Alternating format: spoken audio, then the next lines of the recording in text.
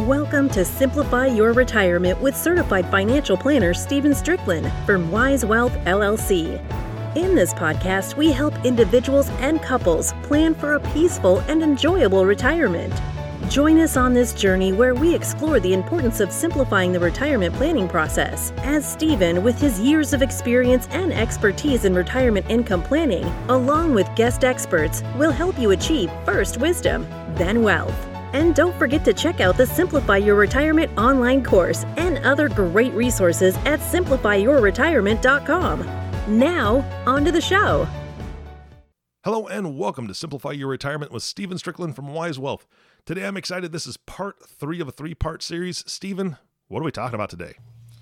I'm looking forward to it, Eric. This is the third bucket in our 3-bucket retirement income portfolio approach.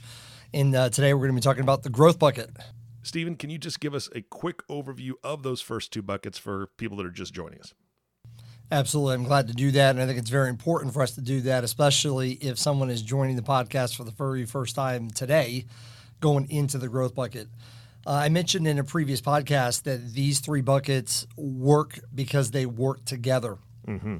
And really, you can't just take one bucket and focus on that one and focus on the rules for that bucket and neglect the other 2. And the reason why this is such a great planning technique is when someone follows the rules and someone uses all 3 the way they're supposed to be used, and that's the way it works the best. So going back to the liquid bucket, and one thing I want to mention even before I get into just reviewing the other 2, before we get in the growth bucket, is, again, I like to look at this as chronological, and we can look at this as 3 buckets up and down. And so you start with the liquid bucket. You take all of your investable assets and you start subtracting it based on the bucket. So first we figure out how much money needs to go in the liquid bucket. Whatever money does not go in there, we have available for the income bucket. Whatever does not go in the income bucket ends up going into the growth bucket. Mm-hmm. And so the buckets are chronological, but also I'm going to say that they're also circular, which just means that once you've got the money in the growth bucket then can empty out and refill the liquid bucket as needed, which it will be needed to be refilled over time, mm-hmm. and the income bucket. And the liquid bucket, simply speaking, is just figuring out what your emergency fund is going to be and any known or planned purchases or expenses in the next 3 to 5 years. If you know that number, that's the amount of money that goes in the liquid bucket. You want to fully fund it. You don't want to overfund it because it's not earning hardly anything, but it is there, it's available, and that bucket, of course, is liquid. Then you go from there to the income bucket, which is what we talked about in the previous podcast. It's such an important discussion. And what we want to do in the income bucket is to solve for the gap. How much income do you need, and subtract your guaranteed sources of income like Social Security and pensions and find out what that gap is, and then figure out what's the least amount of assets it would take to guarantee the income that I need. And the sooner somebody can do that, the better, because then we figure out how much money of your current assets will it take to generate the income, even if the income need is in the future, 5 or 10 years into the future. No more than 10 years out, but at least 10 years or less is a great time to start looking at how much of my current assets would it take to guarantee the income that I need in retirement. Massive peace of mind to know that money is preserved, know that it's going to be there when I walk out the door of retirement, not only when I walk out the door, but also throughout the rest of my life. And it's based, of course, on that discussion of what does retirement look like to you and how much is that going to cost and that sort of thing. And that leads us into the growth bucket. So we had all of our investable assets. We already figured out the liquid bucket. We already figured out the income bucket. Now we've got this money in the growth bucket. And so what are the rules? I call them rules for each one of these buckets, but it really is the guidelines to help us determine how the money should be invested, what product should we be using for each one of the buckets. And so in the liquid bucket, the primary product is a bank product. In the income bucket, we're primarily looking at insurance products like annuities. In the growth bucket is where we're looking at brokerage products that go up and down in value but have the greatest potential for return over time. And I mentioned this before, and since we're talking about the growth bucket, I also want to let everybody know today that everyone, depending on the phase of investing you're in, everyone at all points in time in their investment life should always have money in the liquid bucket. They should always have money in the growth bucket. It's when you get within 10 years that we introduce putting money into the income bucket. So this growth bucket discussion we're going to have today really pertains to not only just retirement income planning, but to really, how your money should be invested in the stock market anyway, regardless of what phase of investing you're in. So when we look at the growth bucket, there are a few things that we already know that are very important. One of them is we know that the money or the assets that we have allocated to the growth bucket, none of those are needed to produce an income stream now or in the future. Yes. We know that because we've already done the income bucket and we've already filled the income bucket. So we know that part of the decision-making process of how we're going to invest the money in the growth bucket is knowing we don't need income-producing assets in the growth bucket. And that's important because what happens if the growth bucket gets hit by, I don't know, a Corona truck, right? If it gets squished exactly. by a Corona truck, that doesn't affect your income because your income. that's in the income bucket, right? So, I mean, exactly. Again, it goes back to that peace of mind thing that I think is fantastic. Yeah, the whole thing, when you do it all together, massive peace of mind. That really is the goal of the three-bucket approach. And so exactly, if coronavirus hits and there's a pandemic or there's elections and the stock market becomes volatile, it has no impact on your ability to retire, your income stream now or in the future. It will impact the growth bucket, but that's the bucket that it should impact. And that's the bucket that we can afford to have an impact. So one of the things we already know about the growth bucket is we don't need income from it now or in the future. The second thing that we know about the growth bucket is we don't need the money in the growth bucket for an emergency fund, or we also don't need the money in that growth bucket for anything that we already know or plan to purchase or spend in the next 5 years. Because if that was the case, we already have that money sitting in the liquid bucket protected from any sort of downside market risk. So now, here we go. We're at the growth bucket. We've already taken the money in the liquid bucket, set it aside. We've already put the income bucket, set it aside. Now we know in the growth bucket, we do not need the assets in the growth bucket for 5 years or longer. Okay? It doesn't mean that you can't access it because the growth bucket is liquid. It just means we have no plans to access it. If life happens and there's emergencies or whatever the case may be, you need to get to it, you certainly can. But from an investment decision-making process, we look at it and say, these are funds that we don't need for a minimum of at least 5 years. And when someone has that sort of time frame, that means that you can really begin to earn, higher rates of return. You can actually take on more risk and really earn more money. So the purpose of the growth bucket, again, is to make sure that our portfolio or that our plan does not take a hit. And I know we've talked about this in a previous podcast. And HIT stands for healthcare, inflation, and taxes. And so the growth bucket is sitting out here because, when we put together the income plan, that's what we thought we needed to start retirement. And it may have covered all the healthcare expenses, but maybe 5 to 10 years into retirement, maybe healthcare expenses went higher, maybe taxes increased, maybe inflation kicked in. And so the $5,000 a month that we needed to start retirement, now all of a sudden we need $5,500 a month, or we need $6,000 a month. The purpose of the growth bucket out here is to make sure it helps keep up with your future income needs. That's one of the big reasons that it's there. So we really have to make sure that in the growth bucket, you're invested in such a way that we're beating inflation. Can't emphasize this enough because what happens to people when they get close to retirement is they tend to get very conservative. And logically, that makes sense. They get conservative. They take all their money and they become conservative with all of it. And so what we do with the three-bucket approach is say, well, no, you don't have to become conservative with all of it. Only become conservative with what you need in the next 3 to 5 years. Only get conservative with the income. Let the rest of it grow. And so a lot of people are familiar with like risk profile questionnaires, right? That's how most people make their investment decisions, always based on the answers to a risk profile questionnaire.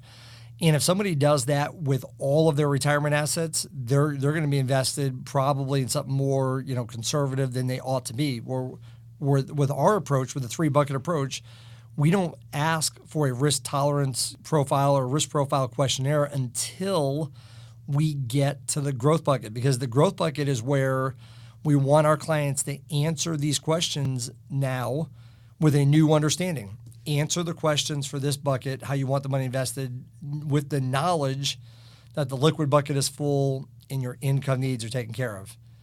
You answer those questions differently than you would if you did not have those other two buckets. Does it make sense?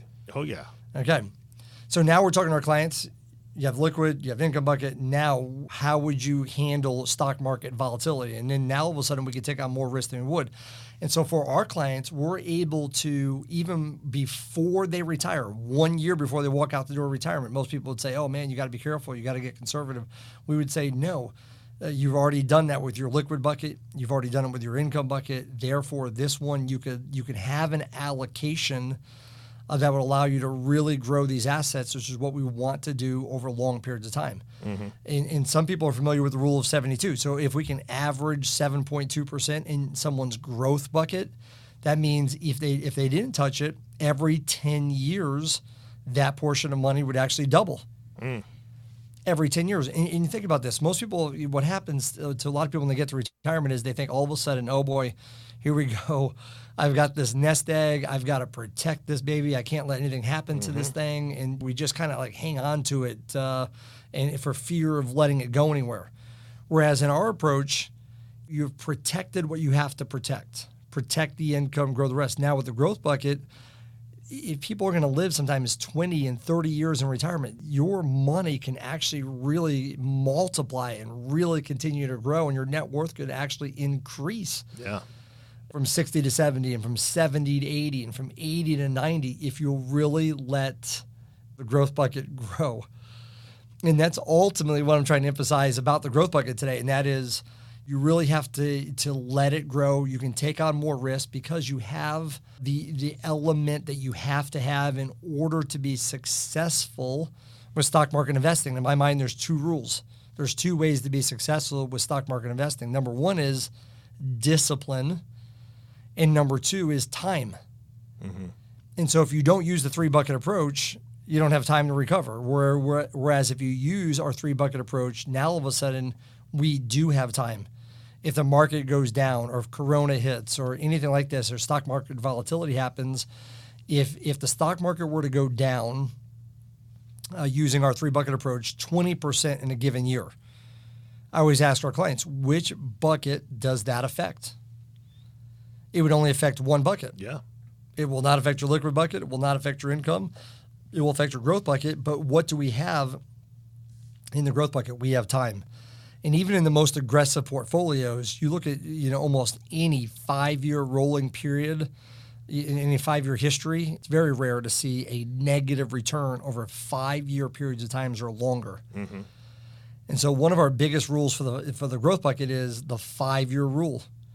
And that is, as long as you don't need the money for 5 years or longer, you should take diversified risk in the stock market. And that's really what we want to do with our clients to make sure that money's continuing to grow over time.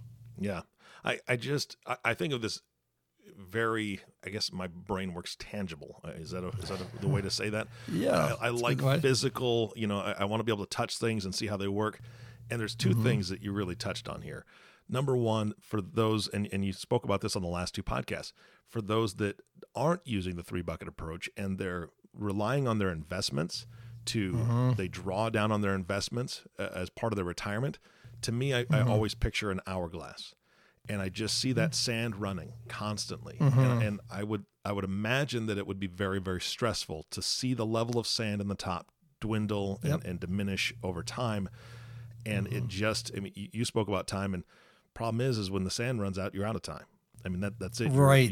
You've run out of money. And then what? You may have Social Security coming in, but now you are trying to live off of that.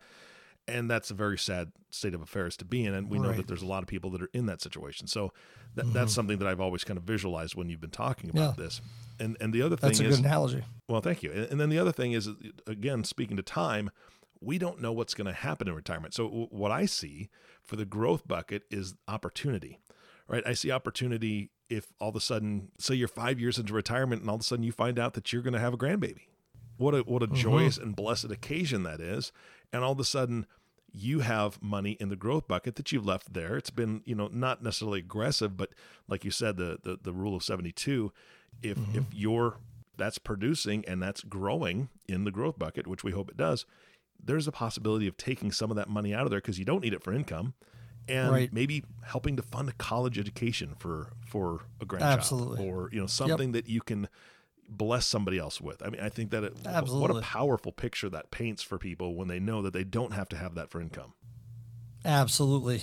Very true. And that's really what the growth bucket is for. It's to fill these other buckets, but then also it's the area of your life where, you can, be generous. You can give, and you could help, like you said, fund 529 plans. You could do other giving. And really, the growth bucket is another area where there's a lot of things that we can do with that money. For example, somebody has all IRA money. We may start looking at converting IRAs to Roth IRAs. A lot of times people have questions about, should I do this? Should I not do this? We always just say, well, first things first, and that is, let's make sure you have the three buckets. In the growth bucket is really where we want to start doing some of those, sort of planning techniques. In the growth bucket is maybe where we might buy a second to die life insurance policy for legacy planning for the kids. In the growth bucket, we may take withdrawals to pay for a long-term care policy as an annual premium if we didn't do it in the income bucket. The growth bucket is where, we might do some qualified charitable distribution planning with IRAs. In the growth bucket is where we might do IRA, converting IRAs to Roth IRAs. So the growth bucket has a lot of parts to it as well, just like all of them do. But big picture is you put the assets out there first, you let them grow, and then we can start doing some of these other, planning and some of these other techniques, some of these other decision-making things that we have to look at. That's all decisions that are made with growth bucket money, not the other two. And so when we're looking at the growth bucket, and I like your analogy as far as, the hourglass, and in our approach, you've got one bucket of money, the income bucket, that is kind of doing that. We're taking that money and we're basically spending it down. Meanwhile, we've got another hourglass over here where we're taking that money and it's growing. So we've got two, both going in the opposite direction. So while you're spending down one, the other one is increasing because you're allowed to let it go and let it grow. And I can't really emphasize enough the power of being within a couple of years of retirement or in retirement and still having money that you can have in the stock market at really more of an aggressive or a growth-minded portfolio and not too conservative. So I want to just mention the rules real quickly of the growth bucket because there's rules for each one of them. And the growth bucket rules are these. Number one is you have to determine the rate of return goal. And ultimately, the rate of return you're trying to find in the growth bucket is making sure it's a rate of return that beats inflation.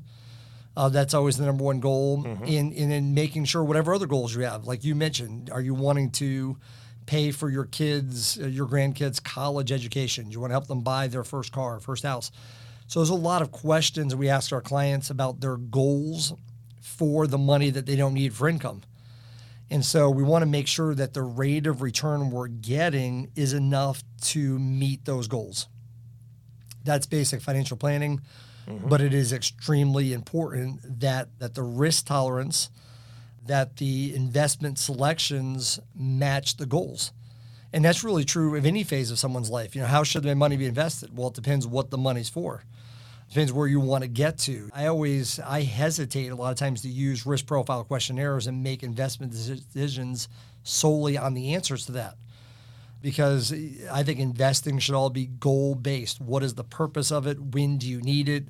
When do you need it by? How much you need? That determines the rate of return we need to get. So one of the first things we're doing in the growth bucket is determining the rate of return that we need to meet your goals.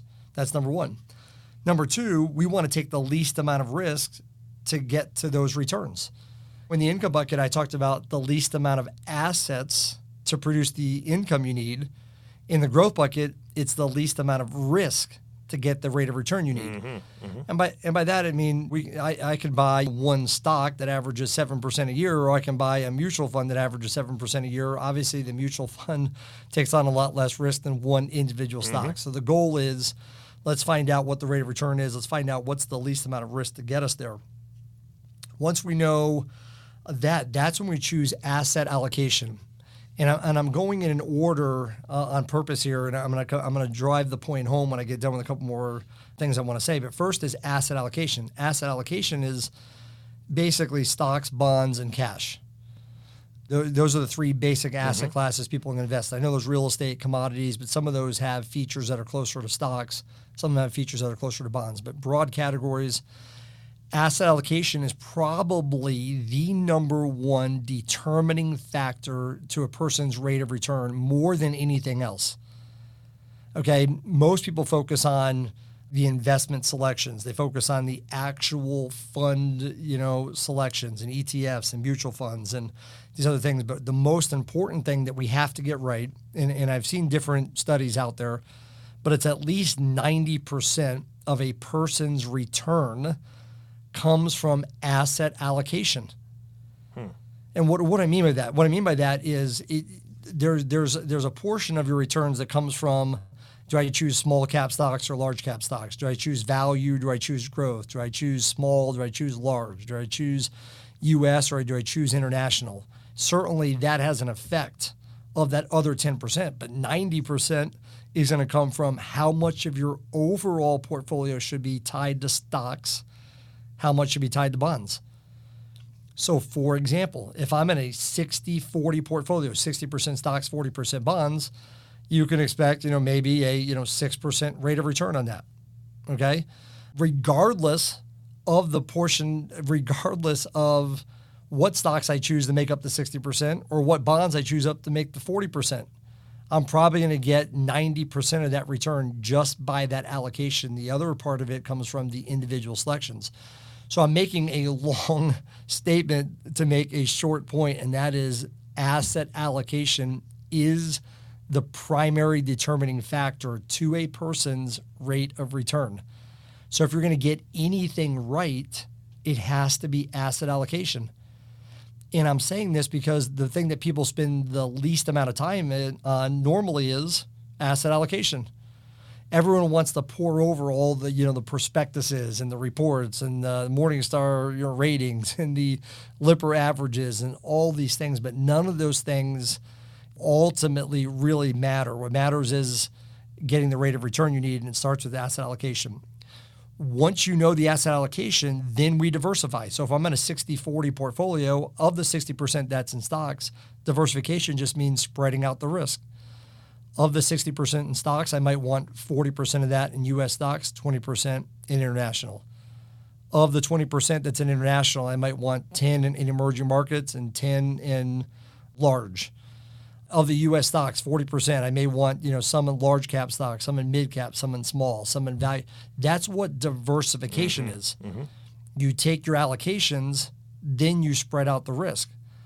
Once you know that, hey, I want 10% of my portfolio in U.S. large cap stocks, I want 5% in international small stocks, you figure out the percentages first. Then the last thing you do is find the mutual fund or find the ETF or find the portion of stocks that fits those percentages. And I say that, and the point I want to drive home earlier, and that is that most people, when their investment decisions, they always start with the end. They always start with the stocks, the bonds, the mutual funds, the ETFs. They try to figure out which one's better than the other. That's the last thing we do. First, asset allocation. Next, diversify. Figure out what percentage should be in each one that takes on the least amount of risk to give you the rate of return you need. Then the last thing you do is mutual fund or ETF or stock selection to fit each one of those sleeves. And I think it's very important for people to do this because I think the average investor, they go out there and they look at, this one beat its Lipper average, this one has 5 stars, this one has 4, or they look at past performance and all these things. And so we kind of go in reverse order and just make it simple. What's the rate of return you need? Therefore, you need this asset allocation. Once we know the allocation, then we diversify, then we choose the investments. And so those are the growth bucket rules. We want to make sure it's invested in such a way to do those things. And now we've got these 3 buckets. And if I can try to bring this all home for everybody, you've got a liquid bucket, which is no risk or very low risk. It's your emergency fund, known or planned purchases or expenses in the next 3 to 5 years, sitting over here protected. We go to your income bucket. We know that the money that's allocated to the income bucket is the amount of money that you need to cover your income gap in retirement. It's protected, it's secure. then you've got this growth bucket out here that is growing. It is subject to market risk, but it can really grow over time. And hopefully we don't need it for 5-year periods of times or longer, and that money can really grow. And then as a person is living life in retirement, we know that at some point in time, they're going to use the money in the liquid bucket. And so you take the money that you had in the liquid bucket, and we're always asking ourselves the same question. We're always asking our clients the same question. Do you have a known or a planned purchase or expense in the next 3 to 5 years? If it is, then we're going to take money out of the growth bucket and reposition it into the liquid bucket. Mm-hmm. So a person spends their entire retirement life knowing that they always have their liquid goals in cash, in essence, and the only money they have in the stock market is money they don't need for 5 years or longer. Imagine the peace of mind. And then also, every few years, we're going to look at is the income that you're receiving enough based on your expenses? Did your expenses go up? Did inflation or taxes or healthcare go up? So therefore, the growth bucket's job is to keep refilling the liquid bucket over time, to refill the income bucket over time, and then to do some of these other things we talked about earlier, maybe some other legacy planning goals or kids' goals, grandkids' goals. So I hope people understand that. The buckets are chronological, but they're also circular. Mm-hmm. You fill the buckets in order. And then once they're filled initially, the growth bucket has a little spigot on the end of it, if you want to call it that, okay? A faucet. And you can turn that faucet on and off. You can turn it on and put more money in the liquid bucket, or you can turn it on to produce more income, or you can just turn it off and continue to let it grow. Yeah, that's fantastic. Stephen, this has been a great series. I know that this is wrapping up this portion, but you have a lot more that we're going to be covering in the next few podcasts. I want to just actually talk to the audience for a moment. If you haven't met Stephen so far, one thing you need to know is he's an incredibly humble guy. And I want to read you something real quick. It actually comes out of the book that he's spoken about a couple times, Simplify Your Retirement. It's just in the acknowledgments page, and I just want to touch on this. He says, to Paul Brock and the team at Wise Wealth LLC, for helping me to write this book and developing an investment firm that lives out the golden rule. And that speaks so much to the team approach that they have and all that they do. And I say that because I appreciate, Stephen, your thought leadership. And I know that you have a webinar series that you want to talk about. And again, that's continued teamwork from your entire team, putting this together for the listening audience, anybody who wants to join. Can you touch on that before we end this podcast today? Absolutely. I really appreciate it, Eric, very much. We do strive to practice the golden rule, treat others the way that you want to be treated. And we do that in our practice here. We do it in our teaching. We do it with this podcast. Everything that we do, we're trying to add value to people's lives. And one way we do that is you mentioned we have a book, Simplify Retirement. We've got a course that I wrote called Simplify Retirement. People can go to that website, simplifyyourretirement.com. And we actually have our entire course on video. Mm-hmm. It's over 10 hours of video instruction. So even what we talked about in the last 3 podcasts, the liquid bucket, the income bucket, and the growth bucket, we go into greater detail. We've got pictures. We have a workbook. That course includes the ebook of Simplify Retirement. So I recommend people just go to simplifyyourretirement.com if you want a deeper dive or go deeper into these principles. It's simplifyyourretirement.com, and it's the online course. And honestly, I'm a visual learner. I think we talked about that earlier on the podcast, that tactile or visual, and boy, those videos would be a big help for anybody that's listening to this that does want to take a deeper dive. So thank you so much for that. Absolutely. You bet. And of course, the last thank you goes to you, the listening audience. Thank you so much for tuning in and listening to the Simplify Your Retirement podcast with Stephen Strickland. If you have not subscribed to the podcast yet, please click the subscribe now button below. This way, when Stephen comes out with a new podcast, it'll show up directly on your listening device. This makes it much easier to share these podcasts with your friends and family. Again, thank you so much for listening today. For everyone at Wise Wealth, this is Eric Johnson reminding you to live your best day every day. And we'll see you next time. Thank you for listening to the Simplify Your Retirement podcast. Click the subscribe button below to be notified when new episodes become available. The information covered and posted represents the views and opinions of the guest and does not necessarily represent the views or opinions of Wise Wealth LLC or Simplify Your Retirement. The content has been made available for informational and educational purposes only. The content is not intended to be a substitute for professional investing advice. Always seek the advice of a financial advisor or other qualified financial professionals with any questions you may have regarding your investment planning.